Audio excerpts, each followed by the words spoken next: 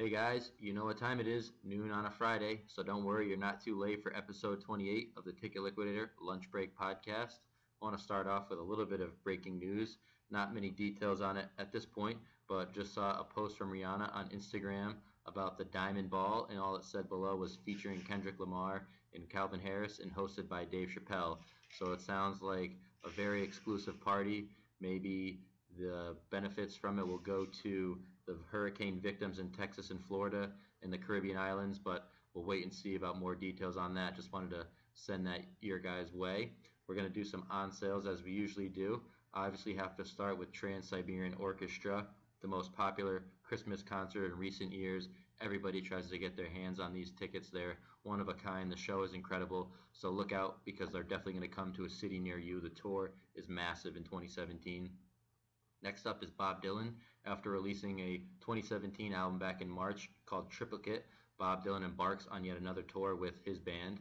Matisyahu is part reggae, part ska, and he's beardless. I don't know if he has any true fans out there, but his look is way different from when he broke onto the scene almost a decade ago, but the music is still the same, so that tour should be pretty good. Wilco has a run of 3 shows as of now. Expect more to go on sale for that. Dead & Company is back with another run for John Mayer, and they've become an extremely popular band over the past couple years. See, there's a heavy metal band with a huge following. They're also going on tour. Bob Seger and the Silver Bullet Band still going strong. A 2017 tour for them as well. And then to finish it up, we have comedian John Mulaney. He's actually one half of the Oh Hello production on Broadway with friend Nick Kroll. This is actually just a run of shows for his stand-up comedy. He's hilarious. A lot of self-deprecating humor. Definitely go check him out if you're a fan of the stand-up comedy genre. And to close it out, UFC 217. Wow, what a card. Not only is it going down at MSG, it features 3 title fights. The return of George St. Pierre. He's going to be fighting for the middleweight title against Michael Bisping. Cody Garbrandt and TJ Dillashaw are huge rivals in the bantamweight division. That one should end pretty bloody. And then in the women's strawweight division, you've got Joanna Jędrzejczyk fighting Rose Namajunas. That'll be Rose's first opportunity to win the strawweight title. But good luck, Rose, because nobody has been able to beat Joanna in recent years. Let's switch it up to singles. Sam Smith is back, people, and I like to compare him as the masculine counterpart to Adele because they both have excelled in their careers, staying true to themselves, but also doing an interesting version of pop that you don't see as much now. The pop ballad with such an intense vocal range that I can only compare it to her, and he's back with Too Good at Goodbyes. The really exciting thing about this song is that it's been a few years since we've heard from him. He went through vocal surgery, he got very fit, and is definitely a new and improved Sam Smith, which is really exciting, but people were wondering, was he going to try to stray more to a overproduced pop style, or was he going to stick to his ballads? And people can rest easy because he definitely stuck to that wheelhouse. However, it's not like it's the same old, same old. There's a gospel-y vibe to it, which I really love. Always fall hard for a gospel chorus. And it's just exciting to see him back. Expect an album, expect a tour, and we'll definitely have all the details for you on that as they come up. I was definitely going to say kudos to the choir on Sam Smith. That's a really nice touch. Really well put together song, and if you're going to make a comeback after a couple of years, you got to make it with a bang. Gucci Mane and The Weeknd. This one definitely got me through hump day this week. It's a great song. Gucci Mane and The Weeknd are currently on tour together right now for the Legend of the Fall, the Starboy tour for The Weeknd. It's just a great song. It's less than 3 minutes, but it gets right to the point. The song centers around whether or not a new girl in their life is whether spending the time and money on them. The beat has The Weeknd written all over it, and it allows him to stay true to his R&B roots, but when he brings that rapping aspect to a song, I think he just shines through the most. I love hearing him sing, but when he raps, I think he takes his career and talents to a whole nother level. Obviously, he's not going to outshine Gucci Mane on his own album. This song is going to be featured on the upcoming album, Mr. Davis. It did get pushed back a little bit, unfortunately, for fans of Gucci Mane, but still, this song will definitely hold him over. And I've got some bonus points for The Weeknd. He shouts out Drake in the beginning, giving Drake's Whiskey, Virginia Black, a shout out. And then Nipsey Hussle, an LA rapper who garners a lot of respect in the rap community, also gets a shout out from The Weeknd. So all around great song from these two. Switching it up to one that Nate and I were a little less fond of this week, Love. Now, my eye just went to it because Ray Shremmerd, they're obviously such a big hip hop duo, and the song in general just kind of fell flat for me. When I saw this one and they were going to be featured together, I got really excited. These guys had the potential to make an incredible song. I was hoping for that softer, slower R&B song, kind of one that Flex Swaley's singing, Slim Jimmy's rapping, and I Love McConaughey's ability to produce a really good song, but we really got none of that. It was auto-tuned all the way throughout. The beat was weird and up-tempo, a lot of cymbals and clapping, just music you wouldn't associate with these three guys. So swing and a miss for them. It's unfortunate. I was hoping for more. Maybe this won't be the last time we see them work together, and it'll be a little bit better in the future. But as of now, they came out flat with Love. It seems like a little bit of a wannabe jogging song that didn't actually get there. One of Ray Shremmerd's strengths is that they kind of have this eerie, psychedelic hip-hop vibe. You talk about Black Beatles, and this was just too much of a push in a different direction. Let's switch it up to a song that we did love, SZA with Quicksand. This actually features on an HBO show, Insecure, so this is not just a random single by her. It was featured on their soundtrack, and it could have easily gone into Control. It was totally in her wheelhouse. Again, being so blunt and honest, dissecting love and relationships and self-worth. Wasn't my favorite if it was going to be thrown into the Control mix, but on its own definitely did the show justice. That has the elements of funk, elements of pop, elements of R&B, all things right in SZA's wheelhouse. I was interested to see what you would think of it because coming from your perspective, it means much more when you compliment a song by her, but she's definitely beginning to carve out a nice career for herself and doing it all under the radar. She's never in the news for something negative. She's just being exactly who she is and prospering, so that's always great to see and really refreshing in the music industry. The next song, Foo Fighters, their album drops today, Concrete and Gold, and they had their last single leading up to it, The Line. I really liked it. I think the album in general seems to be leaning towards this mix of the hard rock that they love and then also a little bit of a pop flair, which I want to talk about. Greg Kurstin is actually the producer, and I don't think producers get enough credit in general, and there's something that's being more and more talked about, I think, as the industry progresses. But Greg Kurstin also produced Adele, Beyonce, Sia, these huge pop female powerhouses, so he is a huge name, and to have him producing a Foo Fighters album, people were scratching their heads, going, well, I mean, they're pretty rock, he's coming from Nirvana. Dave Grohl really likes to stay in that all-American rock wheelhouse, but I don't really think they strayed too far from it. They definitely are balancing between two major genres, and it's an interesting combination there. I really like this one. Dave Grohl's back. He's a legendary musician, obviously transcends generations with his work with Nirvana and Foo Fighters. Nothing was forced on this. No unnecessary camos, no auto-tune, nothing like that. Like we're seeing these old artists trying to mold to the new wave, the new generation of music.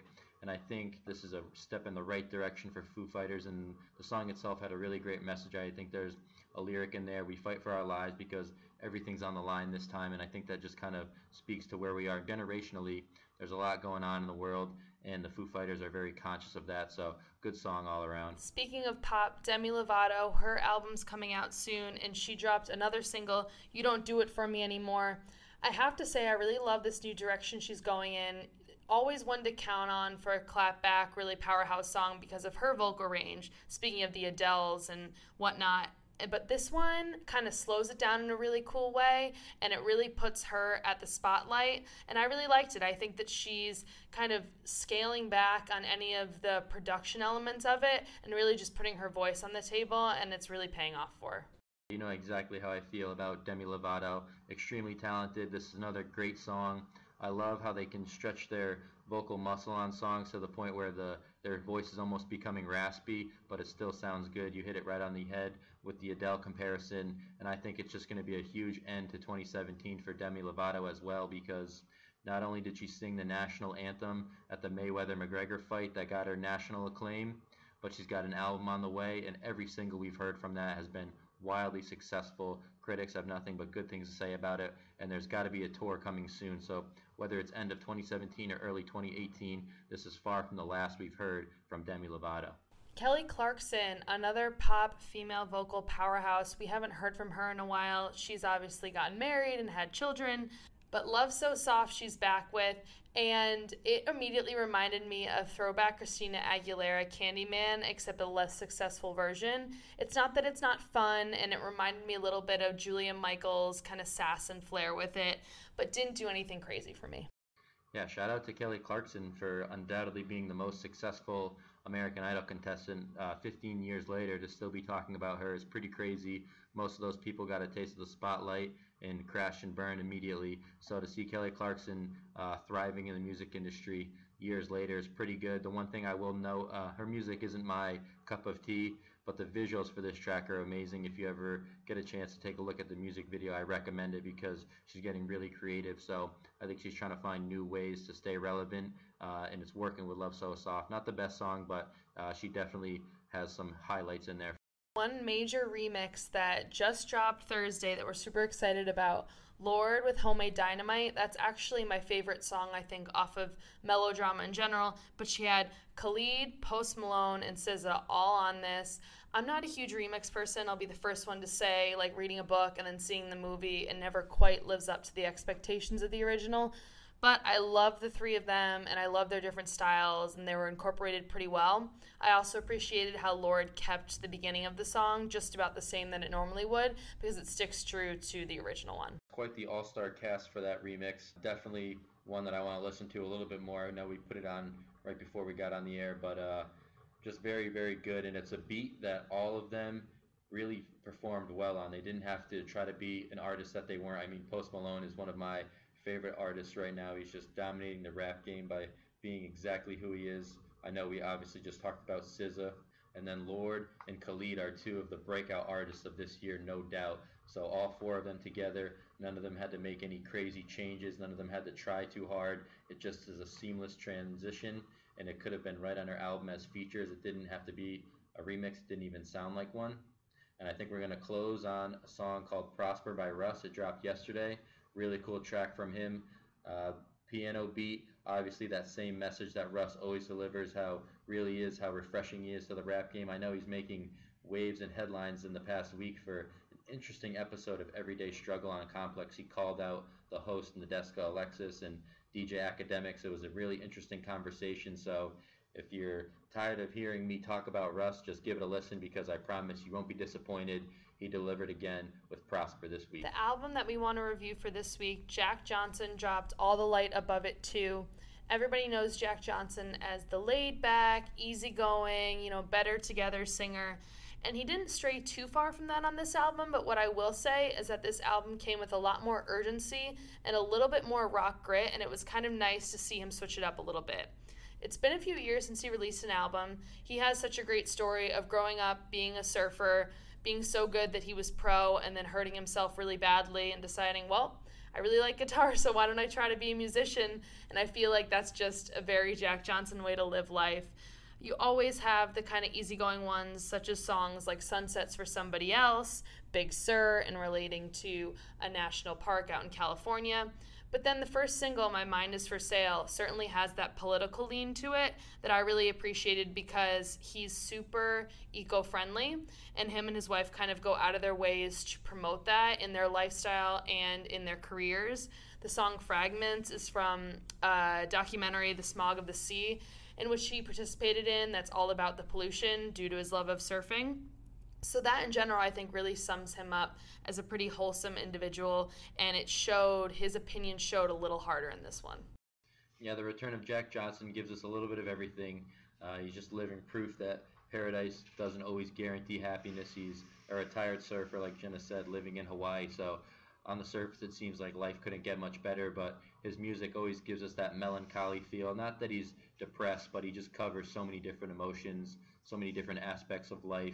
I think from top to bottom, it was a really good album. People were expecting a lot because he hadn't heard from him in over 4 years, so he definitely delivers. And Jack Johnson is just one of those kind of artists that you have to be in the mood to listen to, and he puts you in a lot of different moods once you start listening to him. So kudos to him for a successful return. I can't wait to listen to the whole thing. All right, I think it's time to switch it up to sports. We have a lot going on this week in the sports world with football starting, fights coming up this weekend. But let's start with a recap of week 1 of the NFL after all that hype and build-up. certainly didn't disappoint, as we talked about last week with the Pats winning, or the Pats not winning. See, I even said it because everyone thought that's what was going to happen.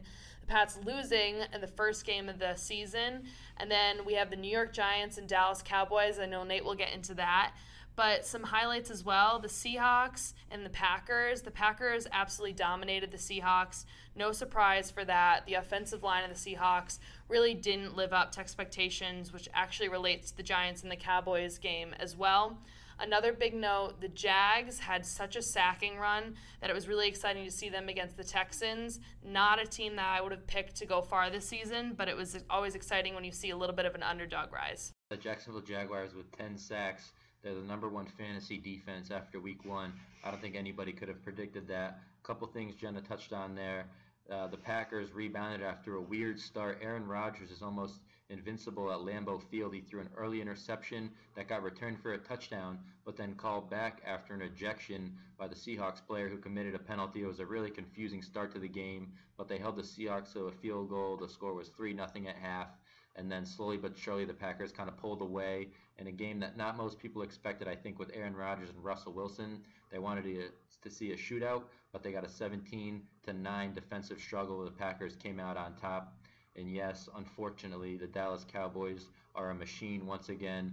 It looks like Dak Prescott has matured so much in the offseason. He was a great rookie quarterback, but he's even better in his second year. He had such a control over the game.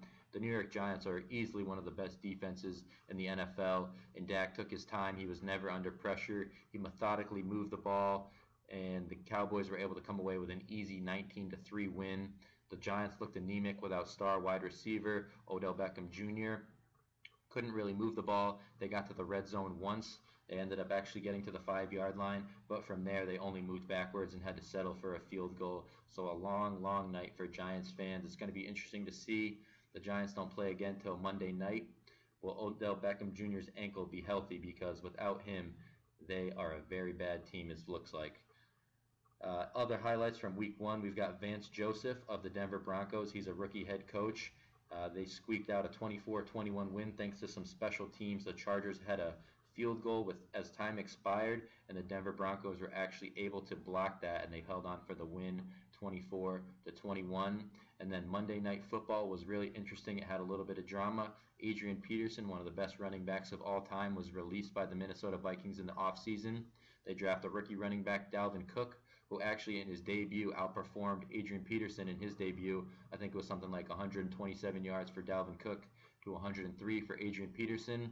And the highlight we saw of AP was actually him steaming on the sidelines, yelling at his coach, Sean Payton. Both of them said that it was nothing. It was purely football strategy that got them in a little bit of an argument. But AP is an older running back. He got outshined by his successor, and had 6 carries for 18 yards. So not the return to Minnesota that Adrian Peterson envisioned. In week 2 preview for the NFL, I basically broke it down into teams that fans need to see step up and teams that, though they did perform really great in week 1, still need to continue to prove themselves because they were definitely underdogs. So for teams that need to step up, the Giants, the Pats, and sadly the Cardinals as well, all really big powerhouse teams that didn't perform like they should have week 1.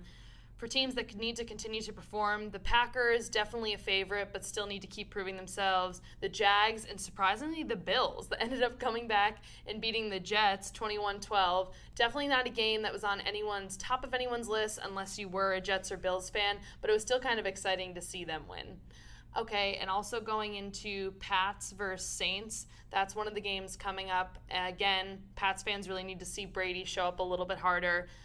It's going to be difficult because QB Drew Brees is no joke. However, I think the Pats are going to pull this out.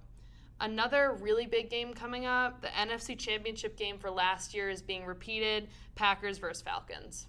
Yeah, we can start right there. That's actually going to be the opening of the Mercedes-Benz Stadium in Atlanta, this beautiful new stadium that cost millions, if not billions of dollars to construct. It's Atlanta's new home.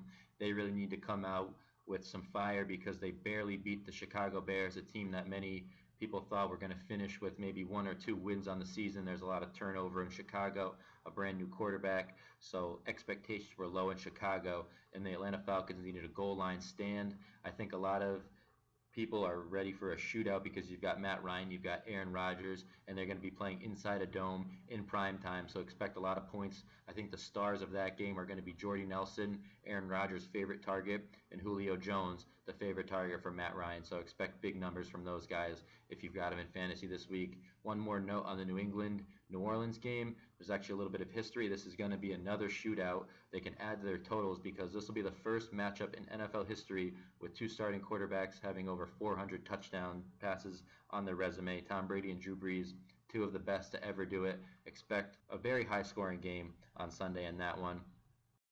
Two more I wanted to hit on were the Minnesota Vikings and the Pittsburgh Steelers. The Minnesota Vikings have one of the best defenses in the league going against the Steelers' prolific offense that features Antonio Brown, Martavis Bryant, and Le'Veon Bell. They kind of sputtered in week one. Antonio Brown had a huge game, but the other two were nowhere to be found. So we'll see if the Steelers can kind of bounce back and go up against a tough Minnesota defense.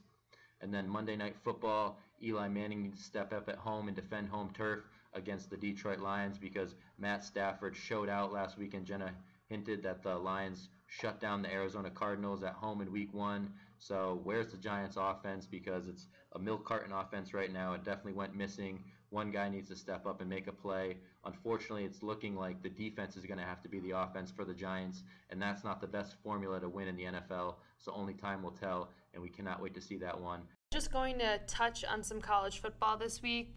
After beating Auburn last week, Clemson is facing Louisville this coming weekend, and that's the big game to talk about. This is actually probably going to decide who represents the ACC in the college football playoff. Florida State had an inside shot at it with their preseason ranking and the return of Deondre Francois.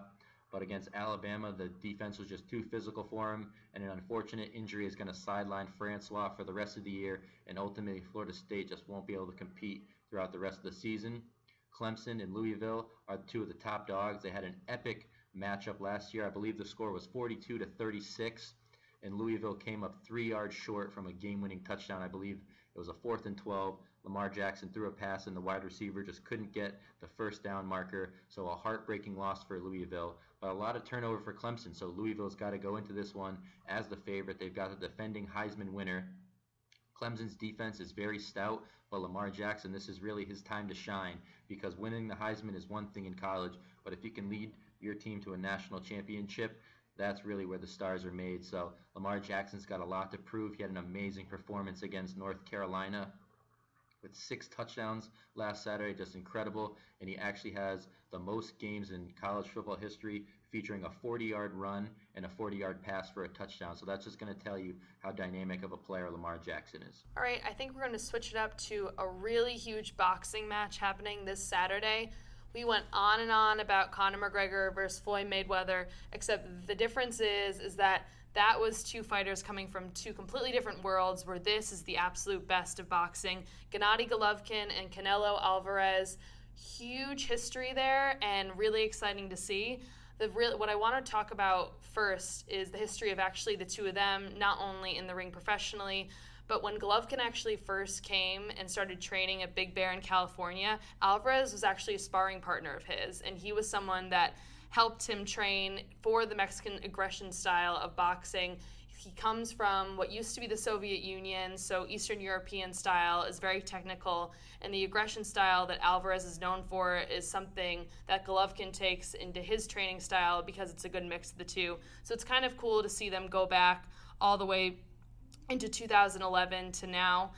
My bet is on Triple G just because of the history there, and just reading interviews and stuff about him, I think that in a way he has a calm demeanor outside of the ring that Alvarez doesn't have as much of, so I always kind of side with that, but Nate's definitely the expert on that one. Well, that was a nugget of knowledge I wasn't even aware of. I did not know that Golovkin and Alvarez were sparring partners, so thank you for that, Jenna. In terms of the boxing match itself, these guys are the same but different.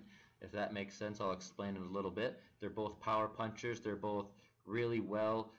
They have a game plan, and they're really good at sticking to it. They have really good corners. They can finish a fight in one punch, or they can slowly but surely just pick away at a fighter. They come at you in a variety of ways. Canelo Alvarez has that more of punch you on the cheek and put you on the canvas, as Gennady Golovkin has the punches to the body that just wear a fighter down. So We'll see how that plays out in the fight. They're different in the sense that Canelo Alvarez is that young, boisterous fighter with a lot of bravado. He's going to pump out his chest. He's going to predict the knockout. Gennady Golovkin is more of the calm, cool, elder statesman, the guy that's seen it all, done it all. So he's coming into this fight with all 3 belts wrapped around his shoulders. He knows what he's accomplished in the sport, and he's 37-0, as Canelo Alvarez is 49-1-1. And there's a lot of talk about Canelo Alvarez's age being a benefit. He's 8 years younger than Gennady Golovkin. But I want to talk about the efficiency of Golovkin really quick, because almost 90% of the time he knocks his fighters out. His fights rarely go past the 4th or 5th round. I think on average, the ending of his fight is the middle of the 4th round, as Alvarez is usually fighting well into the 6th. And over their career, Canelo Alvarez has fought almost 200 more rounds than Gennady Golovkin. So you get the sense that inside the ring, Golovkin's an assassin. He knows exactly where he needs to exploit his opponent, and he does that. Alvarez is really the grinder, the close calls, the split decisions, the majority decisions. So we'll really see. This fight is very, very interesting. I can see it going either way. I'm rooting for Golovkin because I would love to see him retain that perfect record. As of right now, all we can hear about is Floyd Mayweather going 50-0. And unfortunately, I think Golovkin is much too old to even come close to that record. But for him to finish his career undefeated and to have never fought Floyd Mayweather, it'll leave a lot of fans wondering who would win if those two ever squared off. The last person Alvarez fought was actually this year in May, Chavez, and he won. But something interesting, in 2013, he fought Mayweather, who he did lose to, but Mayweather had a nugget of advice for him for this fight, that the only way he was going to win was through body punching. Something that's public, so when you talk about an obvious strategy, it's probably obvious enough for the public to know, but it's going to be interesting to see, 1, if he can pull that off, and 2, whether that strategy is enough for him to win. Now we're going to switch it up to some unfortunate news in the world of Jon Jones. Second drug test was positive. This is what we feared all along. It's what UFC and MMA fans did not want to hear, but it looks like a suspension is looming for Jon Jones. His light heavyweight title is stripped, and it now goes back to Daniel Cormier. And the really unfortunate thing is, it's just a bad look for not only Jones, but for the whole division of light heavyweight, because he was bringing some real staying power back to that division that was lacking it. And now Daniel Cormier is coming off an injury, because I know he's going to be the light heavyweight champion again, but he took a couple massive hits to the head in that Jon Jones fight. So we're not going to know if Daniel Cormier is the same fighter until we see him again. And then you've got guys like Alexander Gustafsson, who's lost to both Cormier and Jones. You've got Jimmy Manuwa, who got embarrassed by the guy that's coming out of nowhere, Volkan Ozdemir. And I know it seems like he deserves the title fight as of right now, but to the casual fan, nobody knows that name. He's not going to sell any tickets. Dana White won't just quite give him that title fight yet. So the light heavyweight division really has nowhere to go.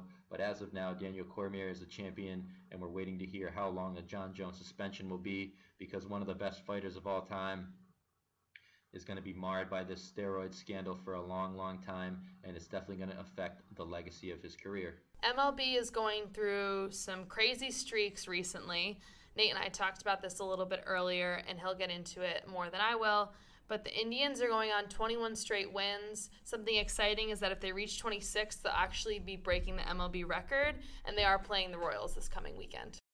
It's incredible. It doesn't look like the Indians can lose. They do it in so many different ways. They blow teams out. They win close games. They come from behind. They get an early lead. There's really no formula to beat them right now. And people might forget that they came so close to ruining the Chicago Cubs' dream run. They actually lost in Game 7 of the World Series in extra innings. An unforgettable night for everyone involved, for everybody that stayed up to watch that game. Just a crazy story in Cleveland right now. It's a feel-good story, though, because one of my favorite people in all of baseball is Terry Francona, the ex-Red Sox manager, and he's doing a wonderful job over there in Cleveland. They've got pitching with Andrew Miller and Cody Allen, and then they can do it on offense as well with all-stars Jose Ramirez and Francisco Lindor. Just a really exciting team to watch.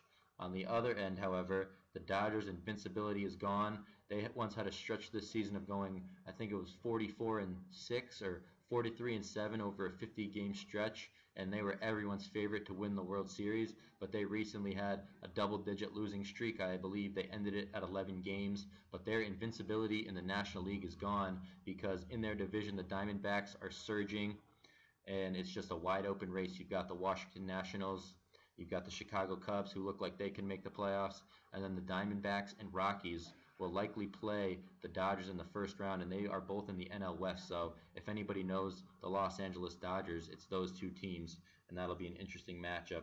Elsewhere, you've got an interesting race in the NL Central. The Milwaukee Brewers are surging and making a run at the Chicago Cubs. They're only 2.5 back. And of course, we cannot forget to mention the AL East. The Red Sox have a slim lead on the New York Yankees. So we'll see how that one plays out. They don't play each other for the rest of the season. So each of them will have to take care of their business and watch the scoreboard and hope for some helpful results, because the Red Sox and Yankees is going to come down to the wire. Episode 28 was pretty chock full today, both on the music and sports front. We'll be back next week with episode 29.